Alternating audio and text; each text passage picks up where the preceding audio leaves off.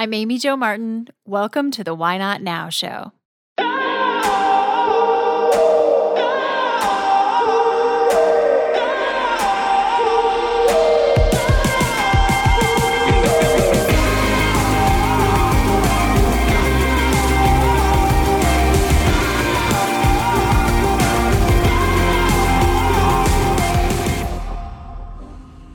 You know that thing you've been thinking about doing?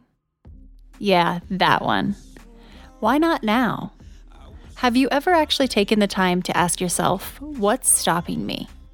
Let's talk it through. This is your chance to give that idea the attention it deserves and take action. Each episode, I have a chat with a fascinating person, from entrepreneurs to athletes, celebrities, my parents, rocket scientists, and all walks of life.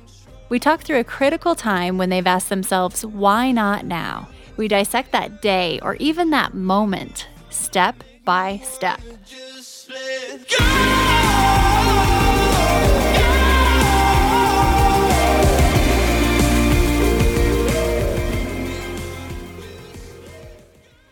Hi, everyone. Welcome back.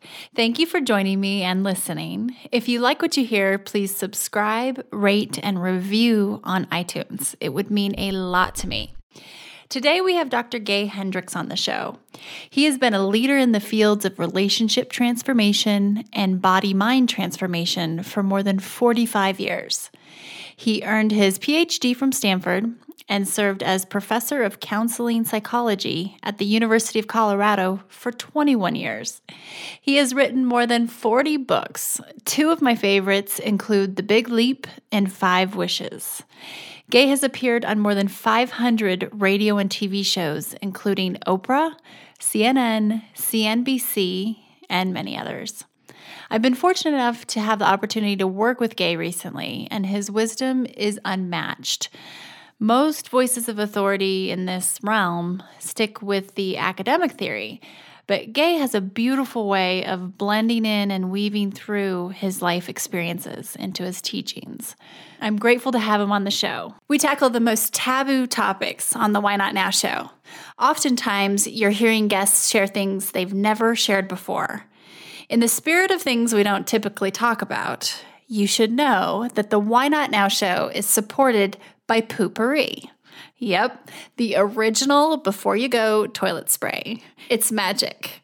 My friends at Poo-Pourri have literally taken the smell out of you-know-what. This pure blend of essential oils stops bathroom odor before it begins.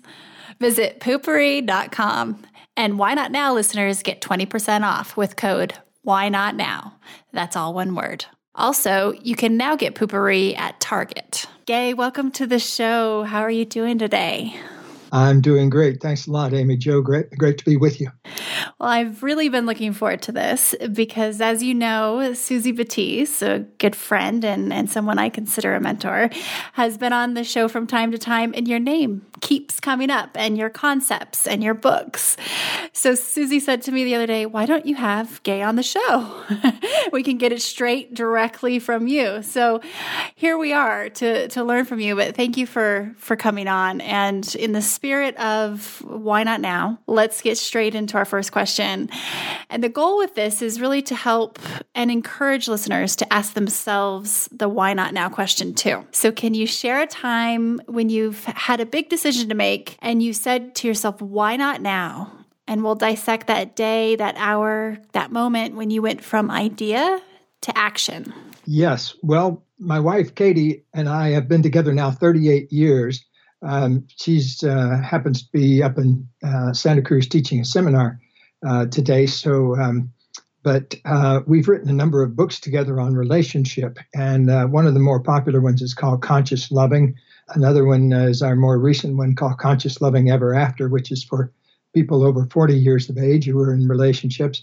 So I'll take you back to a time in my pre-Katie days when I was just beginning to figure out what was going on in my life in regard to relationships. And so I'll zip back 38 years to a moment when I was in the middle of an argument with a woman named Carol that I'd been in kind of an on and off again relationship with for the past few years. And this goes back to 1979 now is when I'm talking about. And we were in the middle of this argument, and I don't even remember what the argument was about because I had an insight during the argument that completely changed my life. There was this moment when we were having this argument where suddenly it dawned on me, this was not our 500th argument that we'd had in the years we'd known each other. It was our 500th version of the same argument. And I realized there was this, I don't know where it came from, but there was this moment of enlightenment that kind of dropped in on me in the argument. And I realized that it was a repeating pattern. And what would happen was one of us wouldn't be telling the truth about something. Like it might be something I was angry at her about, or something she was angry at me about but hadn't been talking about, or something that I felt hurt about that I hadn't brought to her attention. So we would be concealing something inside ourselves. And then because of that concealment, we would then start projecting onto the other person and blaming the other person rather than opening up to what was going on inside and bringing that out. So I realized that there was this act of concealment, this act of hiding the truth inside, and then an act of blame that would come out of that, where I'd be blaming her, and then she would, of course, start blaming me, and we would get into this round and round kind of thing of each of us would be fighting for the victim position.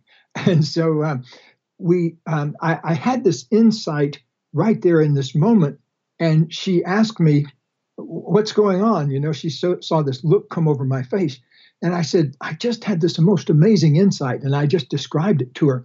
And I said, wouldn't it be amazing if we could create a new relationship where both of us were honest with each other and both of us took responsibility for things that came up rather than blaming the other person? And that was my moment of realization. But then it turned out that she wasn't really interested in that kind of relationship. And so I made a choice. I guess what happened was I went back to my little cabin or cottage that I lived in at the time, which is a little one-bedroom cottage. And I sat down on the floor and just kind of sat down, and I'd been meditating for a few years. So I kind of sat down in a meditative position and was just kind of relaxed there on this cushion on the floor. And during that time, I think it took me about an hour, but I just sat there asking, what do I really want in relationships? And I was in my early 30s at the time, and I'd had a number of relationships in my teens and 20s, and you know, they would all go for a while, and 6 months later or a couple of years later, they would kind of fall apart. And I compared it to setting sail on the Titanic. You know, there was always great fanfare in the relationship, and then we would hit an iceberg somewhere down the line, and I didn't realize that I was hitting the same iceberg over and over again and thinking it was a different iceberg each time. But no matter what the relationship was I was in, they would all have this certain kind of dynamic to them, was that we would be criticizing each other and hiding the truth from each other. And so I didn't realize at the time that that's the way a lot of relationships work. It wasn't just purely something that happened in my relationships, but I really hadn't. I was a psychologist at the time, but I mostly worked with individuals on self-esteem kind of issues and peak potential kinds of issues. And I never worked with couples in a relationship situation. So in that moment, I sat there on the floor meditating, and I realized that I wanted three things in a relationship with a woman. One was I wanted a relationship where both of us were absolutely honest, where we both could share anything with each other, that we could freely tell the truth to each other, and that we wouldn't punish each other for being honest, whatever it was. The second thing I wanted was a relationship where we didn't do the whole blame game all the time. And I wanted a relationship where both people would take responsibility for things that came up rather than always projecting or blaming him onto the other person. So that was number two. Number three, I realized that I wanted a relationship where both of us were committed to our creative processes. And at the time, and still now, I write for a couple of hours every day. And it's been a lifelong pattern of mine way back into the 1960s to take a couple of hours each day, usually at the beginning of the day, and work on whatever writing project I'm working on. And so I still do that. It's one of my sacred times of the day. So that had been a conflict in relationships I was in, because the other person would sometimes say, well, gee, you just want to spend a couple hours a day by yourself. You don't want to do as many things with me. And so we'd get into a hassle about my creative passion. And so I wanted to be in a relationship where both people could be equally committed to their own creativity. It could be, didn't matter whether it was writing a symphony or making a soup or whatever it was, as long as the other person was passionate about their own creativity. And so I figured out those were the three sacred things that I really wanted in a relationship. And so I made what I would now call a manifestation request of the universe. I kind of said out loud and had this idea, I want a relationship where all three of those things are present. And if it's not in the cards for me to have that, I'll be by myself. I'll be okay being alone, but I'm never going to settle for less. And so I think that's my version of what you're talking about. Why not now? Is that suddenly I developed this heartfelt inner commitment that this was the kind of relationship I wanted to be in, and I wouldn't settle for anything else. And then the magic happened because a month later, I met my now mate of 38 years, Kathleen, also known as Katie. And I had this amazing conversation with her, our first connection, where I basically said, I'd love to ask you out for a cup of coffee, but I need to let you know that I only want relationships where both people tell the truth, both people take responsibility instead of blaming, and both people are committed to their to their creative power in their life, in their relationships. And on those terms, would you like to go have a cup of coffee with me? I love this. That was the beginning of all the magic 38 years ago. We're going to take a quick break, and we'll be right back with Gay. I want to tell you about my partners at Design Pickle. You know when you're in a pickle because you need a design, but you don't have the time or maybe even the skill to do it yourself. Many of us have been there. Design Pickle has been a lifesaver for me. Here's how they're set up. You pay a flat rate monthly fee of $370, and you're given a dedicated designer for all of your needs. You heard that right. Unlimited graphic designs, unlimited requests, and the first 14 days are risk-free. You get a full refund if you cancel in the first 2 weeks. Why Not Now listeners like yourself get 30% off their first month, which means you only pay $259 for your first month at Design Pickle. You can go to designpickle.com/whynotnow to redeem the offer. For me, the process has been painless and ego-free. In fact, many of the posts you're seeing on my social media channels were created by my buddies at Design Pickle, specifically Jacob at Design Pickle. That's what's cool, is that you get a dedicated designer. I'm on a first-name basis with my designer. A mentor once said to me, just because you can doesn't always mean you should. Do what you're uniquely qualified to do. Design Pickle helps me do just that. So your first month is only $259. Go to designpickle.com/whynotnow to redeem the offer. So, just listening to the genesis of this and the spark of it really sounds like you caught yourself witnessing this pattern that you were making and this, wait, I've been here before, I've heard this before, something triggered in you to then go on and identify and then figure out eventually, what it was that you wanted. But that's a really interesting take on Why Not Now is why not break the pattern? Yes. Why not identify the pattern? And, I've been thinking about this actually a lot lately, and the biggest part sometimes is just realizing that there's one going on, because then you were able to arrive at your bigger revelation after that. But it's really an interesting take on rather than why not open a bakery or why not lose some weight? Why not identify the pattern first? That's just, I love taking a step back and really getting to the root of it. And you've worked with thousands of people, Gay, and you've witnessed countless critical moments like this when people go from dreaming to doing or idea to action. With all of your experience, are there any key takeaways about these situations that you can shed light on, or the psychology involved during this bridge between idea and action? Yes, we use an acronym around here, FACT, which stands for facing, accepting, choosing, and taking action. And it's a way to remind ourselves what the actual key steps are in any kind of transformational process.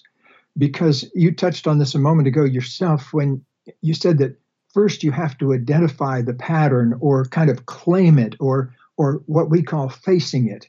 It's like that moment, like a good friend of mine, Jim, has benefited a lot from work in Alcoholics Anonymous over the years. He has about 19 or 20 years of sobriety. And he was telling me the other day that there's this magic moment when a person stands up in front of the room for the first time and says, "Hi, my name is John and I'm an alcoholic," or "My name is Mary and I'm a drug addict," or "My name is Jerry and I'm a gambling addict," whatever it is that they're opening up to. It's that moment of facing it as it is, rather than trying to distort it or stonewall it or justify it or any of those kinds of things. And he was telling me that, like the day before he did that, the day before he stood up and owned that he was an alcoholic, if you'd asked him, "Are you an alcoholic?" he would say, "No, I can handle it okay. It's just that occasionally I have 3-week blackouts." And so it was in an extreme level at his life, but he had never really faced it. And so there was this magic involved of just facing something as it is. And I think that's a key first step. But the second step also grows out of that. We call that the A step, or accepting. So facing and then accepting, because you need to, whatever it is, accept whatever is at the root of it.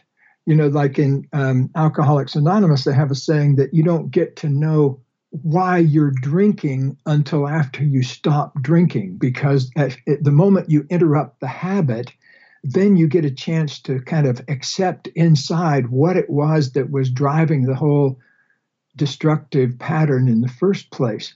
And so there are things about ourselves that if we don't accept them, they continue to bother us. They continue to send worry thoughts in our mind, and they continue to distort our behavior. But the moment you accept it, then it loses its power to create pain in your life. So the first two steps, facing and accepting, the F and the A. The C step is choosing. At some point, you may have to make a real choice, because you and I and all the people who probably listen to your show are creative type people. We have it at the center of ourselves, often a burning desire to release our creative potential. And I think that's a sacred bond that people have between themselves and the universe. But it also has an effect on people around you. You know, that we all have this creative potential inside, and it's our obligation and our duty and our joy in life to open up and express that creative potential. And if we do that, then we get to have a thriving life. I call it living in your genius, or living in your zone of genius. In my book, The Big Leap, it's a lot about how to thrive in that genius area of yourself. So I think that you need to make choices, though, to favor that in yourself. So every day, for example, we have a choice whether to expand our creativity or to remain stagnant to it, to keep letting it lie in potential inside ourselves. And there's a real danger about allowing your creative potential to lie unexpressed in yourself. As a matter of fact, one of my favorite quotations is from the Gospel of Thomas, which was one of the apocryphal books of the Bible that didn't make it into the official Bible back in the early days of our millennia. The original quote said, "If you bring forth what is within you will save you. But if you do not bring forth what is within you will destroy you." And it was a very profound, when I realized what the meaning of that was, it moved me very deeply because I had seen exactly the same thing in coaching people over the years.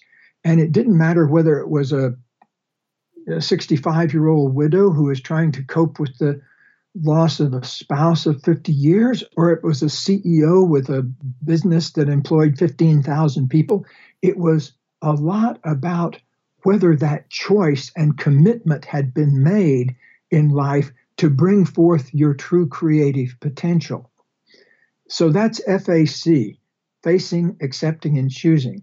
But the step that really makes the biggest difference in the final analysis is whether you take the final step of making that choice and taking action based on it. So we always encourage our students to write down FACT on their refrigerator and on their, put a little card that reminds you on your dashboard, because whatever problem is surfacing in your life, you can always solve it with that 4-step move: to face it, to accept what's underneath it, to make a new choice, and to take action. And there have been so many times in my life when I couldn't figure out what action I was supposed to take. And then that gave me a cue, because if there's any action you can't figure out what to take, look for what the choice is underneath it that you need to make. And if you can't make a choice, look for what you haven't accepted underneath that. And if you can't accept it, find out what you haven't faced yet.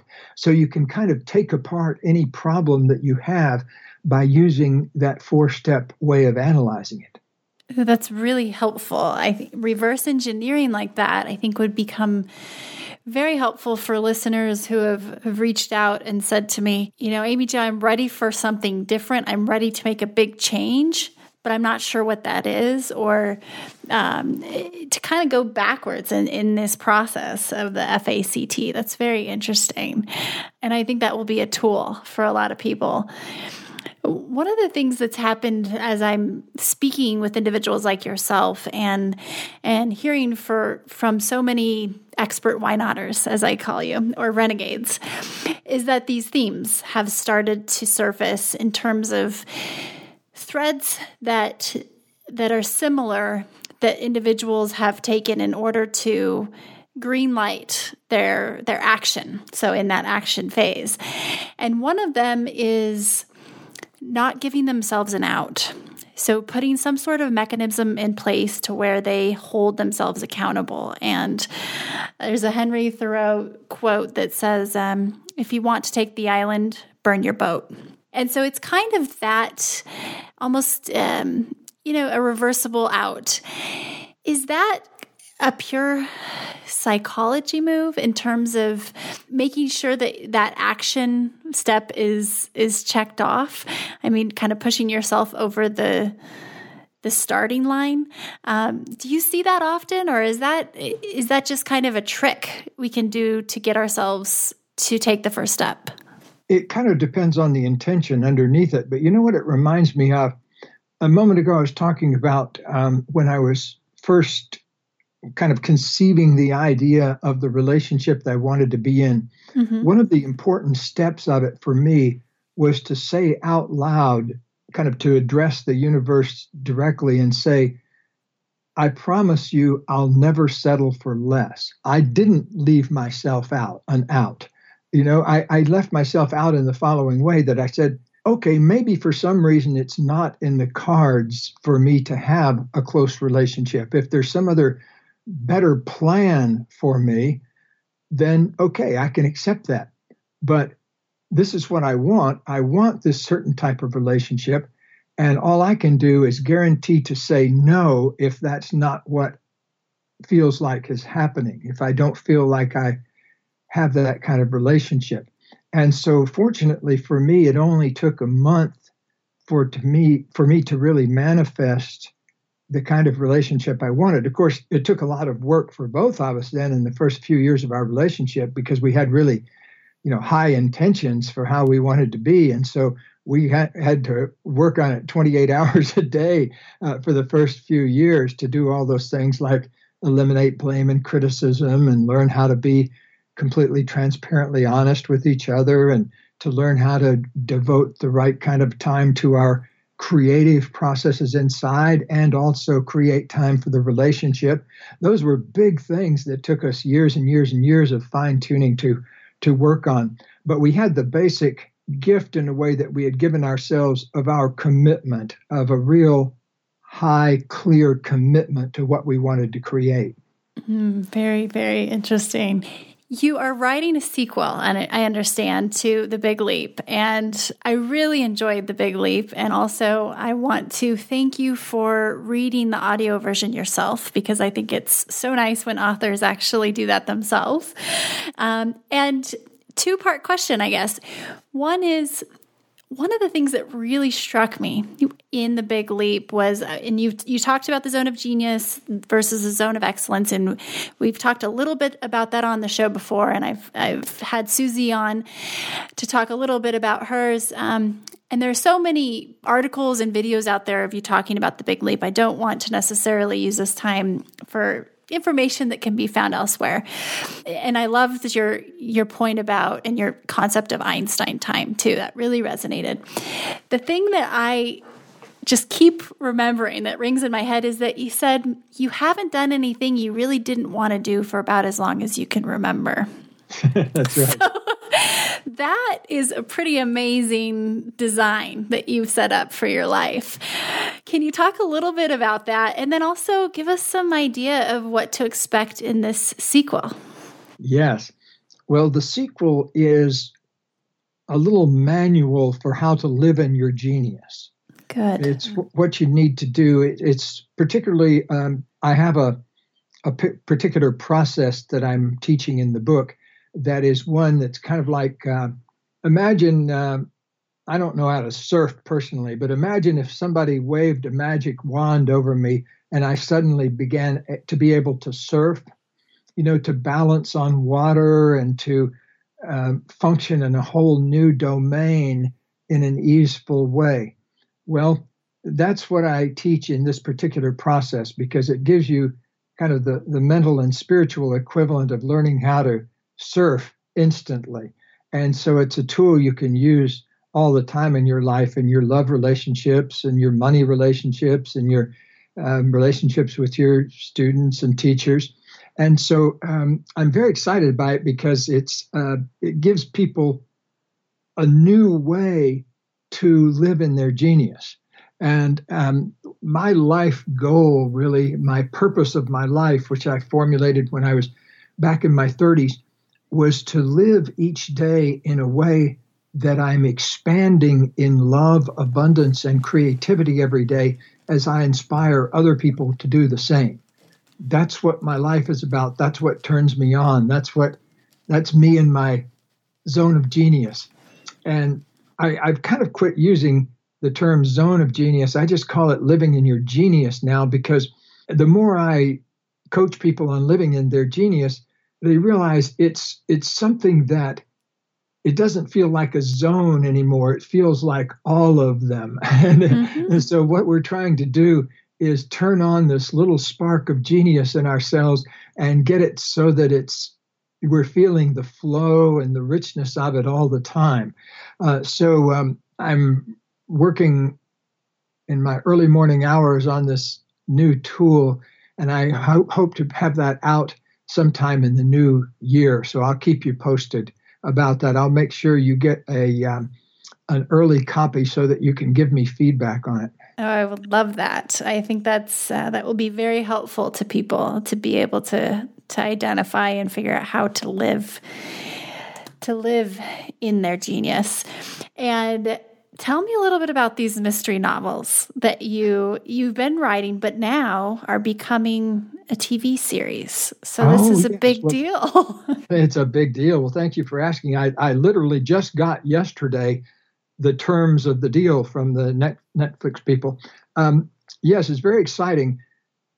Some years ago, about, 7 years ago now, I had finished writing The Big Leap, and it had been sort of adopted as a Bible of the coaching industry, and I was very grateful for that. It became a big hit from the very beginning, and continues to be here 7 years later. But I figured I'd kind of said what I wanted to say in the realm of personal transformation books, and I was looking for something else interesting to write about, to kind of take a break from writing books about transformation and relationship.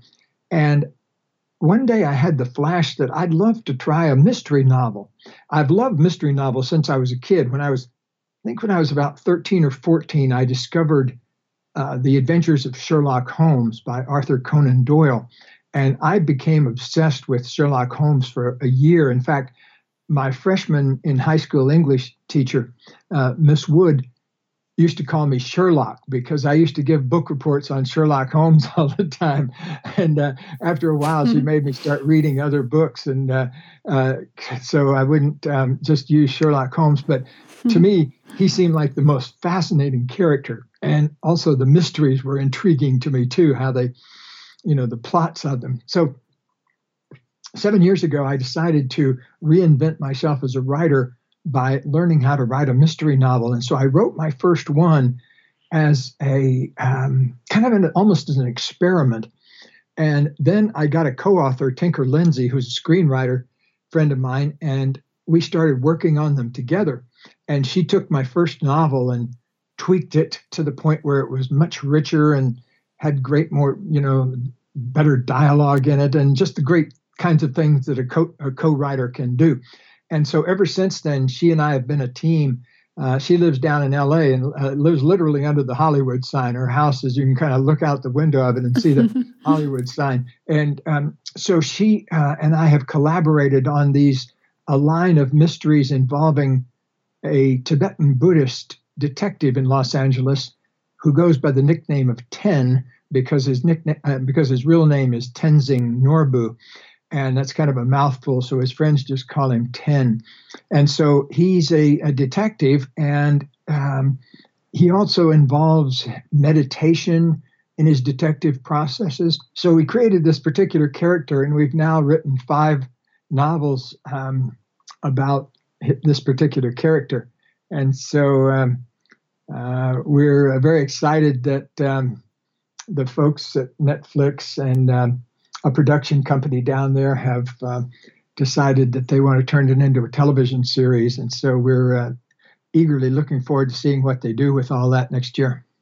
I love this. I love it. And it also is such a great demonstration that living in your genius it really transcends a swim lane of career or work. It's, I think it might be easy to get caught up and think, oh, okay, Dr. Gay Hendricks is a coach and he's a psychologist and he does X, Y, Z. And no, you're expanding and creating abundance in a variety of different ways. And that's so cool. It's so cool. I'm excited about this, and we'll have to keep talking so I can let the listeners know when it will be time to finally watch and absorb these mystery novels in the form of a TV series. So congrats on that.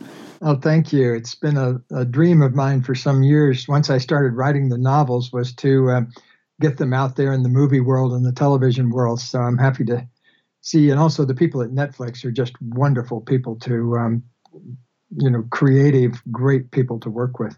Right. You can't find a more innovative brand and what they've been able to do in their trajectory and life cycle. So that seems like a great match. Well, Gay, thank you so much for joining me on the show, and hope to bring you back on sometime. And we'll definitely keep checking in on the sequel for The Big Leap and all your other projects. And I just want to thank you so much for not only your time today, but everything that you've been able to share. It's really impacted my life. Well, thank you. And thank you for your commitment to living in your genius and for assisting your listeners to live in their genius.